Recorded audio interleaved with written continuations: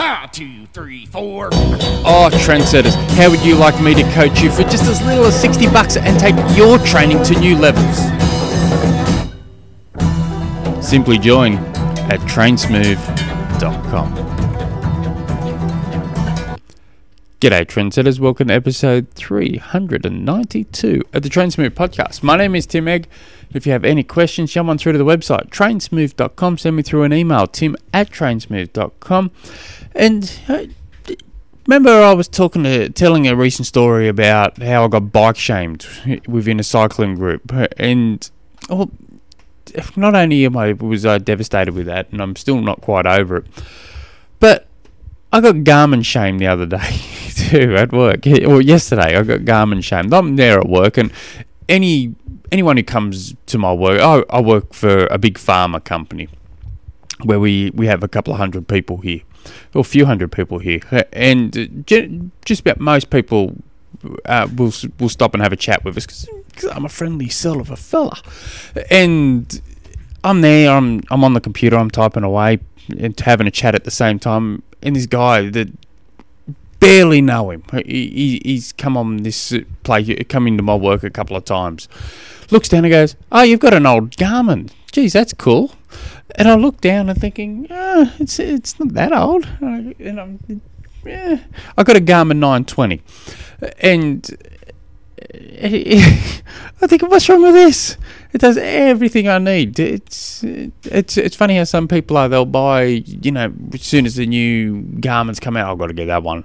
And I'm not going to replace my little 920 until it doesn't, stops working. It does everything I need it to do. It can read my running power meter, read my bike power meter, heart rate, cadence, all that good stuff. But so all within a space of no time at all, I've been bike shamed and Garmin shamed. But anyway, today's question, which comes from Brody, and thank you, Brody, for sending this question. You guys all should send in a question. Do what Brody does. He writes, I switch from unstructured training and doing most of my rides to doing most of my rides now on trainer roads since December. I wanted to really focus on improving my FTP. It is currently 235 watts and I weigh 74 kilos. Should I stick to trainer road plans or change my method? There's a lot here I don't know. For starters, age, what are your goals? Have you done many tests since being on trainer road? What was your testing before that? There's a lot here. See, trainer road's fine. I've had a little play,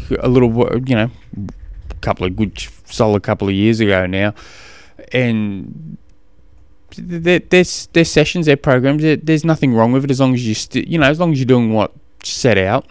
A mate of mine swears by trainer road. That's all, anything indoors, that's all he'll do. But it depends how aggressive you want to get with this too. I've found with myself and a couple of athletes, not many will attempt to do it. These are generally the first sessions that will get changed / missed, and so I'm very selective on who I do this stuff to now. And I'm generally unless I know the athlete, I generally miss out on this. I'll have a conversation with the athlete first before attempting it, because you've got to get them on board, because it's for that first week it's mentally straining, because you think, crikey, I don't know, but then you get this huge confidence boost. But doing a 3-day cycle of and depends on how much time you have. If you at least 2 times 20 minutes at 95% of FTP. If you've got time, make it 3 times 20 minutes.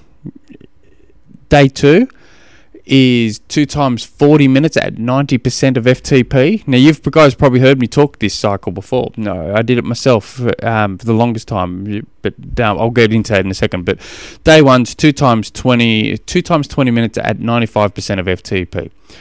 Day 2 is 2 times 40 minutes at 90% of FTP with a lower cadence of 60 RPM. Day 3 is a more of a longer endurance ride, aerobic ride. And you just keep repeating that cycle. I tried doing it on a 3-day cycle. I really struggled because I was also trying to run and swim at the same time. So I had to, instead of doing a 6 days, going through that twice in 6 days, I had to go through it twice in 7 days. Just to give myself that one extra day of rest. But I tested every single 4 weeks, I think it was, or 3 weeks. And the FTP would just keep rising and rising and rising and rising. It was crazy. I did it. I thought, oh, you beauty. And then I was talking, one athlete, and I said, we're going to smash it out on the bike. Like, boom, insert it.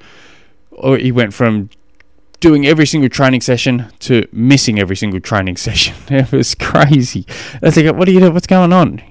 Oh no, I'm just tired. Come on, get this will transform you. Just do this. And I think all of a sudden, so we had to quickly change approaches, and that's happened a few times for me. So you've got to be mentally set for it, but that's a really good way of really increasing it really hard, really fast. But then you have to, let's say you do 1 or 2 full training blocks of that. It's going to rise significantly. I think I did 3 training blocks of doing that, 3 4-week training blocks. But then you have to transfer what you've just done to what's going on the road, and that's when you have to change things around. So let's say you're doing like a 2 minutes at 95%.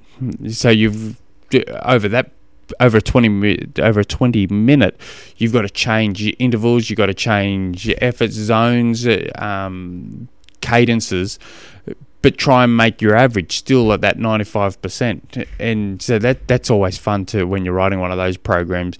You do that on the trainer, and then you go out on the road. You can try and build from what you've just done, all that work you've done on the trainer, to out on the road. So if you can, let's say you did 2 full training blocks of that, 2 or 3 times 20 minutes at FTP, at 95% of FTP. Day 2, the 40-minute efforts. Day 3, aerobic. Let's say you got that for 2 full training blocks, so 8 weeks of that. Then you move to getting roughly around those same power numbers, but your cadence is constantly changing throughout it all, and your power zones are constantly changing throughout it all. For another 4 weeks, then you go out onto the road in between weeks 12 and 16. If you've been very committed to it, you should see massive improvements to it. So that's if you want to do it aggressively, and you will see huge improvements, massive improvements aggressively if you stick with that. But then you also got to listen to your body, and then you got to make sure you there's room for him. You got to leave yourself room for that mental fatigue, and sometimes you go, oh man, I can't be bothered sitting at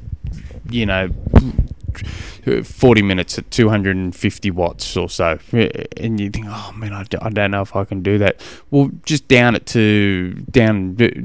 10 watts and for 5 minutes and see what happens. You might be able to go back up, or you might stay there.